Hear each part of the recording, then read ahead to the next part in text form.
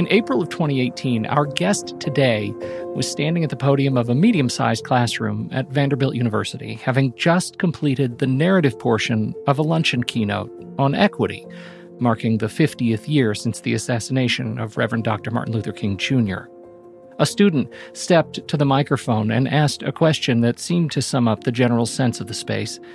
In a culture divided, in which relationships between friends, family, and peers hangs on one ideological division or another, how do you live in America today? Here's a little bit of her response. So I once saw a bumper sticker that said, "Speak your mind even if your voice shakes." I go back to that reminder often, that it is as much fear and apprehension as we may have. The importance of speaking up remains paramount.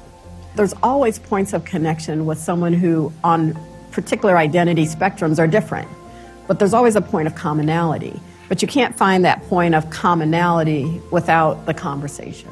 There's always a story that's led up to that positionality, that identity, that belief. It doesn't mean that you're going to stop believing X, but you might gain more compassion and empathy for why they reached Z position. I do think you have to be fearless. Fearless, authentic conversation. But if we bring into the space our fears and then we don't talk or we silence or we feel silence, then the conversation ends. That was Dr. Maina Pratt-Clark, and she has brought that same fearlessness, that same desire to understand the stories of our division to her career as an educator, writer, and student of race and diversity. Today, she serves as Vice President for Strategic Affairs and Vice Provost for Inclusion and Diversity at Virginia Tech, and she joins Howard Teibel to talk about how we approach the dialogue on race at our institutions. Both Howard and Dr. Pratt-Clark will be taking the stage at AuditCon 2019, the annual conference of the Association of College and University Auditors, September 15th through 19th, 2019, in Baltimore, Maryland. And now, Howard Teibel with our special guest, Dr. Maina Pratt-Clark.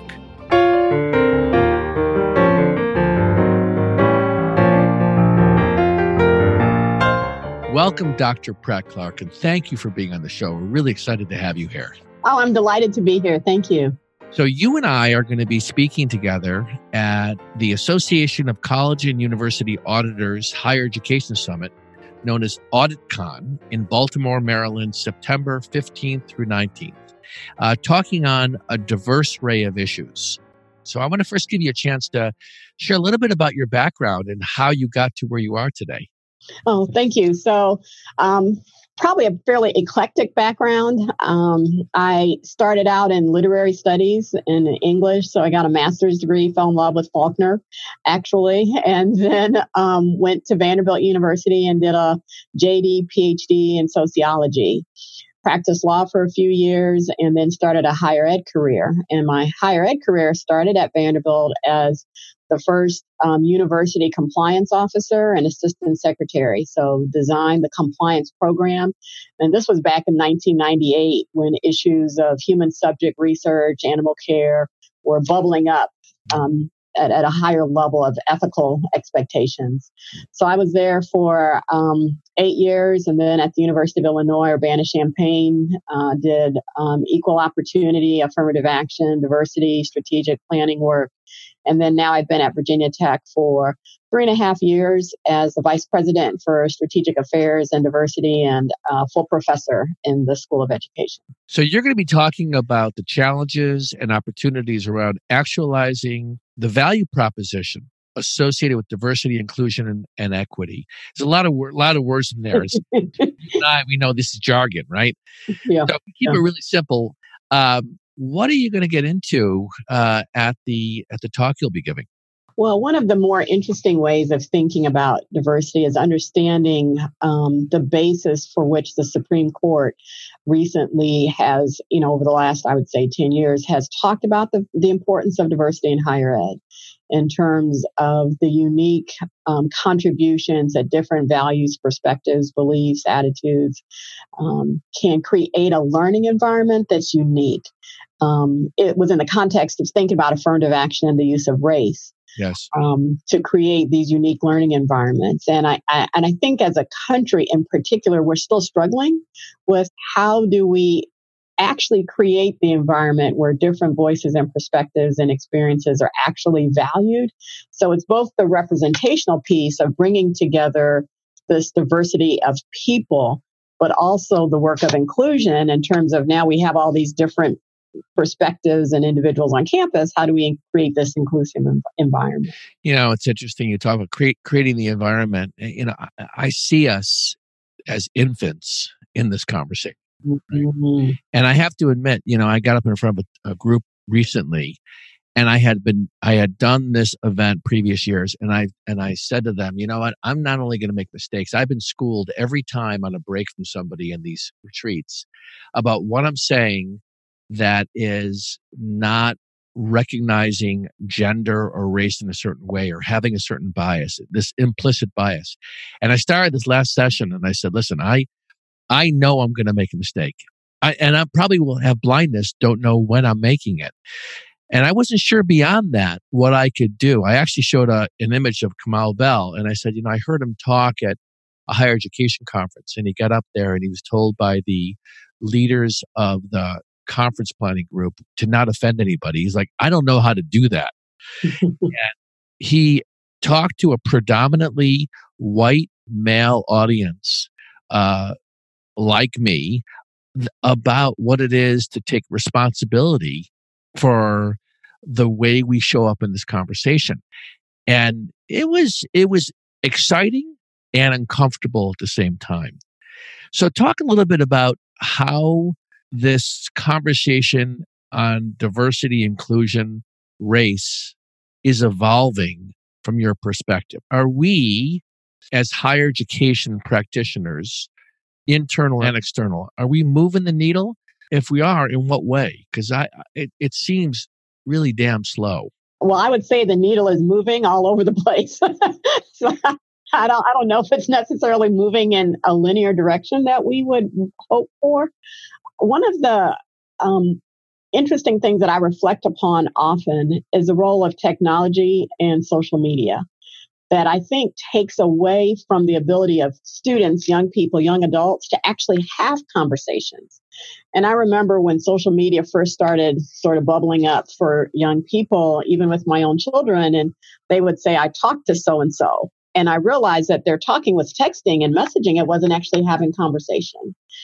And I think this issue of diversity and inclusion is all about the conversation, even if, as you mentioned, we might get it wrong or say the wrong thing or inadvertently offend, at least we're talking. And it's in that exchange of ideas that we find places of commonality and common ground, but also can acknowledge differences. But I think we're missing the ability to just talk and have conversation. It seems like it's moving in the wrong direction even more today. It feels like there is even less capability of hearing another point of view without having to have it be wrong or right. Like it even feels more like we feel isolated, like we're really going to open this around people who are like-minded. And I think the culture, I think the way our politics has moved has contributed to this. So you talked about the needle moving in all directions. I think there's a general awareness that we have less capability today than we did 5 years ago in being able to even open a conversation. Yeah, and I think some of this is a larger challenge around education writ large. And the skills that we think students need starting in grade school, elementary school, middle school, high school, before they even get to college. If the curriculum is not evolving at that level in a way that teaches young people, young students, how to have conversations, how to hear different points of view, how to listen, these soft skills that we almost minimize and trivialize, because we need students to know if, 1 + 1 is really 2 or not. Right. And focusing on these standardized tests, we're not building a competency that students need to have before they reach college. And so in 4 years, it's almost unrealistic to expect that higher ed institutions can transform 18 years of a certain way of learning and thinking in 4 years to produce the type of leaders that we would like. When I went to college, there was no conversation about this. And so we just assumed it was about acquisition of knowledge. Mm-hmm. But your point's really interesting that there's a different kind of competency we need to teach students or we need to engage them in. But I find it interesting too, and I'm sure this is the case, that when you talk about diversity, we're also talking about the people who are delivering education and also the support functions on administration. And how are we practicing and leading by example the things that we're espousing that students should be? I actually find that when I have conversations with adults who are in the space of student affairs or academic advising or enrollment management, there's a recognition that we do not practice the things that we're trying to teach these younger generations about how we show up in conversations, how we have authentic conversation. So it's almost like we've never learned those skills as adults, but we want to see them have it first. And I think one of the things we have to do is do a better job. And I think you and I will be talking about this at the conference. What I realized so I've been here at Virginia Tech for 3.5 years. And what I often have said, and I don't think it's unique to Virginia Tech, is that there's a lot of goodwill here towards the work and the importance of diversity. But that goodwill is not a skill set. It's necessary, but it's not a skill set. And the ability to even know the words, what words do you use when you're talking about diversity, or you want to create an inclusive environment in your classroom? So the work of inclusive pedagogy, I think, is something that we've started, much work around here. And it's working with faculty members on what do you need to be saying in your classrooms. It's thinking about the academic professionals and the staff who are working directly with students and their colleagues, and in terms of understanding what skills can we quickly teach? I mean, because it's, we don't have 12 years. We need to ramp up pretty quickly, get some basic competency. I think of it as trying to identify those who can be champions and almost a train the trainer philosophy where you're a champion, you understand it, and you can help your fellow peers and colleagues come along. Because not everybody's going to go along. So trying to get everybody to go with it is not realistic. And if we have a few that can demonstrate for others, then others will follow. I love that idea. And I think that's really a relevant principle in terms of change too, right? Yes. What new behaviors would you like to see in folks who deliver the education experience around this diversity inclusion? And when I say deliver, I'm not just talking about the faculty in the classroom or even the research folks. I'm talking about the collection of people who are doing the food service, who are doing the grounds, who are working behind the scenes on spreadsheets. This is the whole collection, and they make up the body that are either supporting or driving and leading the change. So if we were to step forward and say, here's what success looks like to me, how would you describe what these new behaviors look like? Yeah, so it's interesting that you call them behaviors. Why is it interesting? Behavior almost sounds like a behavior modification, but maybe it needs to start with the mindset first. Okay. And then the mindset might shift the behavior. You said goodwill is not a skill set. Yes. When I say behavior, I think about it in terms of it's recognizable to others. Okay. You're right. It has to start inside, but it shows up in social spaces. Agreed. What does success look like? Or what kinds of ways do you want to see people showing up? Because it's almost like painting a picture for folks of that is helpful to see where we're going or trying to go. So this is going to sound so basic and so simple, but it's where I'm getting to after so many years of thinking about this. I think it starts with this concept of extraordinary kindness, of how do you display extraordinary kindness? And what I realized is oftentimes someone would say, I needed help in an office from a student standpoint. I went to the office and the person at the desk didn't seem friendly.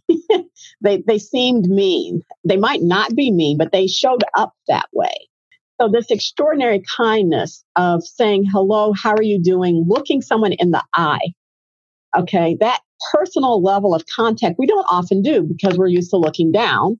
We're used to looking away. We actually rarely look people in their eyes and see either their emotion or their feelings or what they're showing up with that day. Seeing the person. You're just seeing them, right? So this concept for me of this extraordinary kindness of being able to look, listen critically, and respond with sort of a genuine care.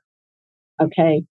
That crosses all kinds of diversity, identities, right? You showed up as an individual, as a human being, and someone connected with your humanity based on their exercise and demonstration of kindness. People sense kindness. People recognize kindness. They, the smile that says, I hear you, it's going to be okay, that reassurance.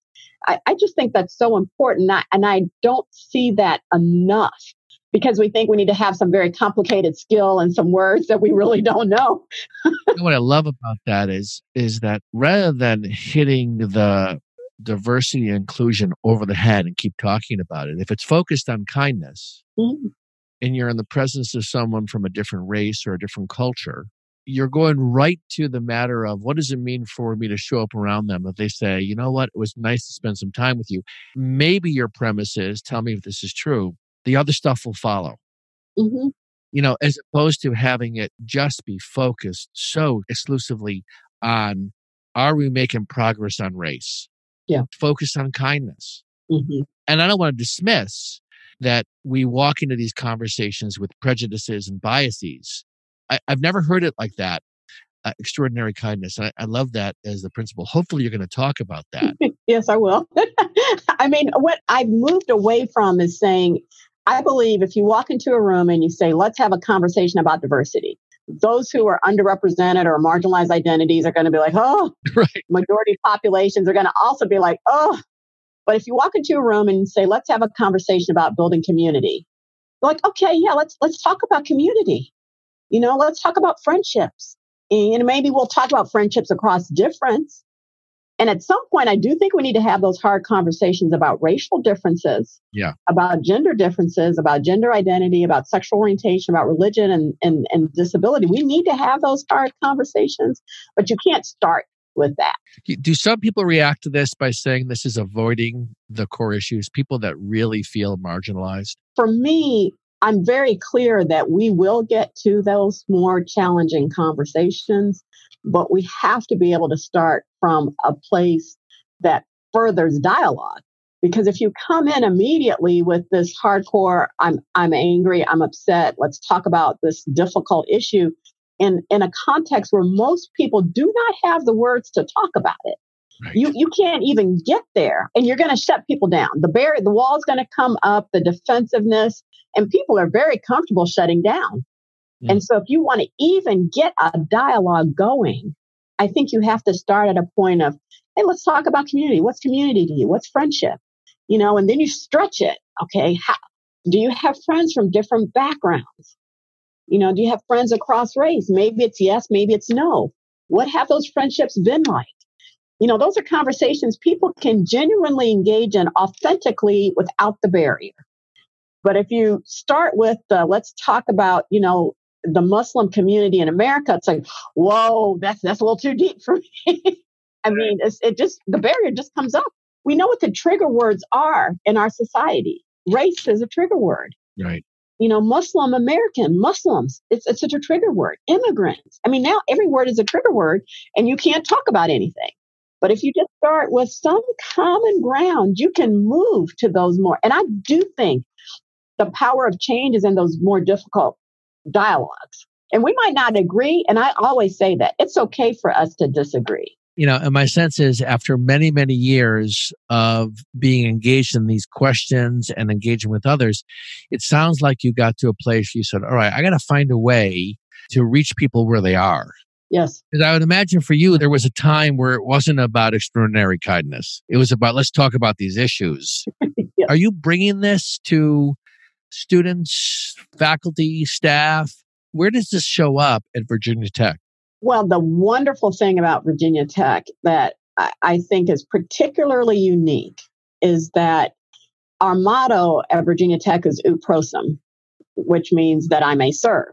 So this institution has this foundational motto of service that we all know and understand and are committed to. What we've been able to do here is to translate and to extend the concept of service to embrace the idea of difference and diversity.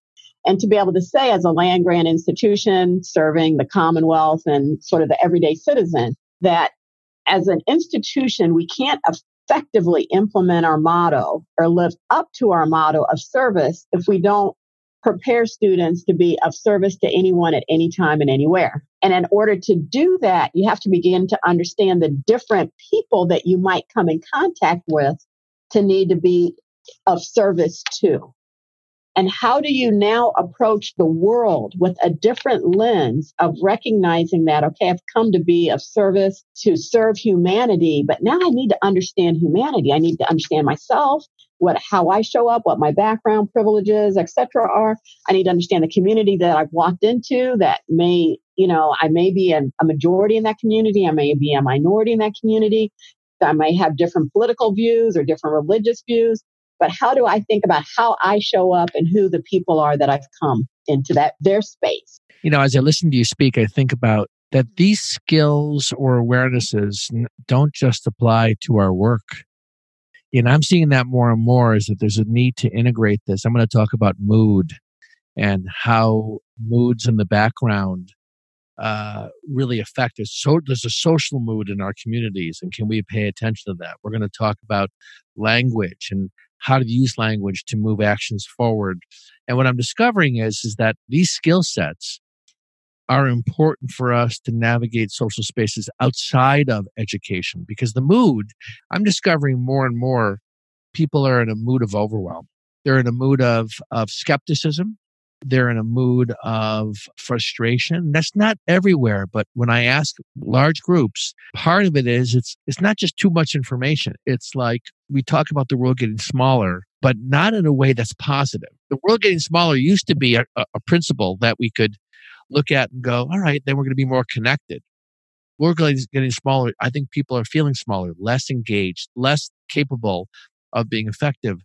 When you think about this work, are you seeing this also showing up as important for in your personal life, in how you show up, not just at work, but how you show up at home? So the shift in my own personal growth, I would say, from studying as a young college student, African American history, which was my minor, and learning about just the complicated experiences of African Americans and starting to understand my own parents' life experiences. I just finished a book on my mother's life and her journey from picking cotton during the Great Depression to becoming a college professor, and thinking about the history of race, class, and gender in America over a 100-year period.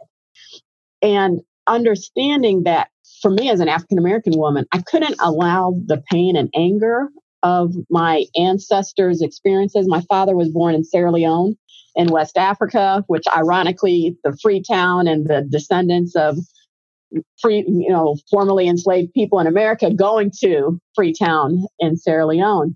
And I had a very complicated journey in America as an African immigrant. And so for me, my parents' ancestry and their experiences, particularly around race and racism and the civil rights movement, shaped me as a young woman, college student, and then studying more formally African American history.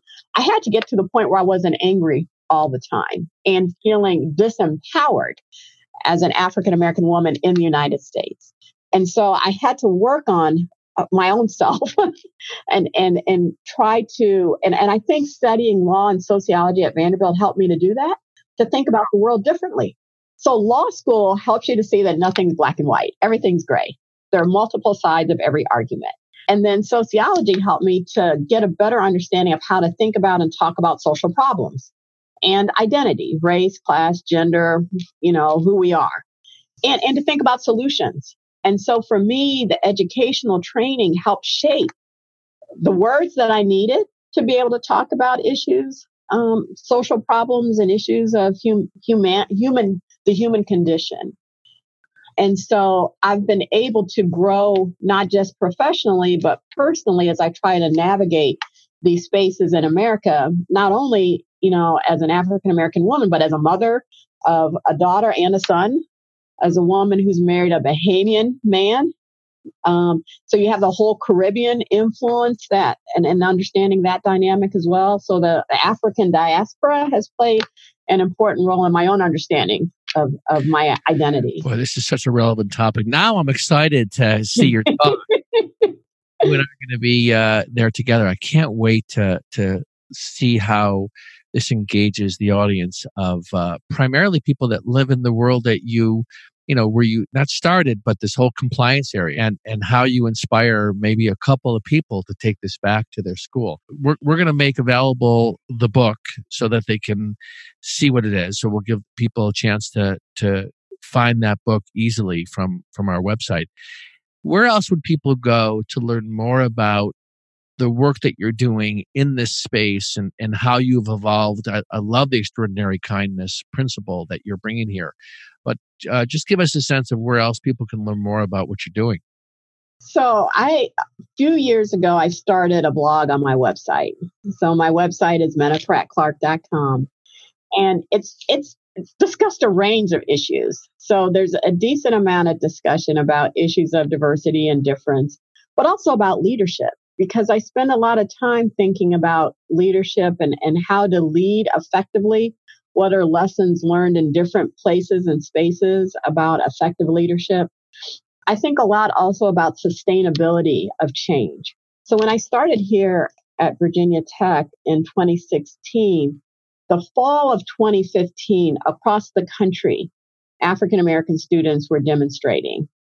Some of it was related to the St. Louis issue and police violence, but then it just translated to college campuses and a disenfranchised Black students with their experiences. And I realized that what they were asking for were the same things my parents were talking about, 20, 30, 40 years ago. Issues of, the cultural competency on college campuses, curriculum addressing African American issues, cultural centers, diversity of faculty. And it made me think that as a country over 50 years, let's say, had nothing changed, such that college students today were talking about the same issues a generation ago. And what had occurred to me is I don't think that nothing changed. I think there were changes, many of which were positive. But the changes on college campuses happened through the extraordinary dedication of singular individuals. And so when that person, Bob or Sally or Mary Jo or John, left or passed away, the program that they led and championed also fizzled. And so the work of diversity or affirmative action or change on college campuses was never institutionalized. It wasn't sustainable. And so the work that I focused on at Virginia Tech in particular now has been grounded in this concept of what can be sustainable institutional transformation. What's the structures we need to put in place? And how do we get it to be bigger than just the person? Oh, absolutely. Right? Because in one breath, your point earlier was champions. Champions move things forward, but if left to the champions, they are eventually going to leave and then the thing dies. So that's the inherent dilemma of focusing on people stepping up. They at some point step out. Right. And then these things leave. Yeah. Right? It's a really interesting observation. It makes for a very compelling understanding about why change efforts don't continue. Because when the person who is really pushing for it, and I can think of someone in my life right now at an institution, if this person were to leave, mm-hmm. much of the progress she has made will also likely end. Yes. No, it's actually, we can think about it in this context of diversity because that's my current lens. But if you look across the history of higher ed institutions, the institutions that move forward and grow and innovate are those that have created a structure that continues to perpetuate even in the absence of a champion. right? So you have more champions. It's part of the culture. It becomes a way of being at an institution that then sustains that change. You know, a good example for me that I recently talked about is schools that at some point, a set of leaders came together and declared, we are going to go from being all male to co-ed. Oh, yes. And when that happens and that gets institutionalized and that gets agreed to and it becomes part of the culture, when the president leaves or the chancellor leaves, that continues. Yes. And then there's a lot of less tangible kinds of changes that are the harder ones to sustain because they live more in norms than they do live in the rules that get put in place. Yes, yes. One of the things I like to do when I'm just meeting with people, and I traveled, I spent last year going to about 20 different institutions on the book tour. And I would say, how do you define your culture, at your institution? What words do you use? And it's really hard for people to define a culture. And my point is, if we're not able, again, this issue of words and vocabulary, if we're not able to define our culture and understand our culture, how can we change it?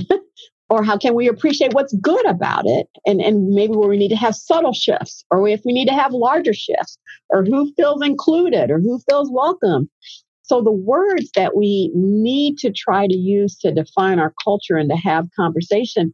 I had a fascinating conversation at a university where I said, and it was a program for teachers.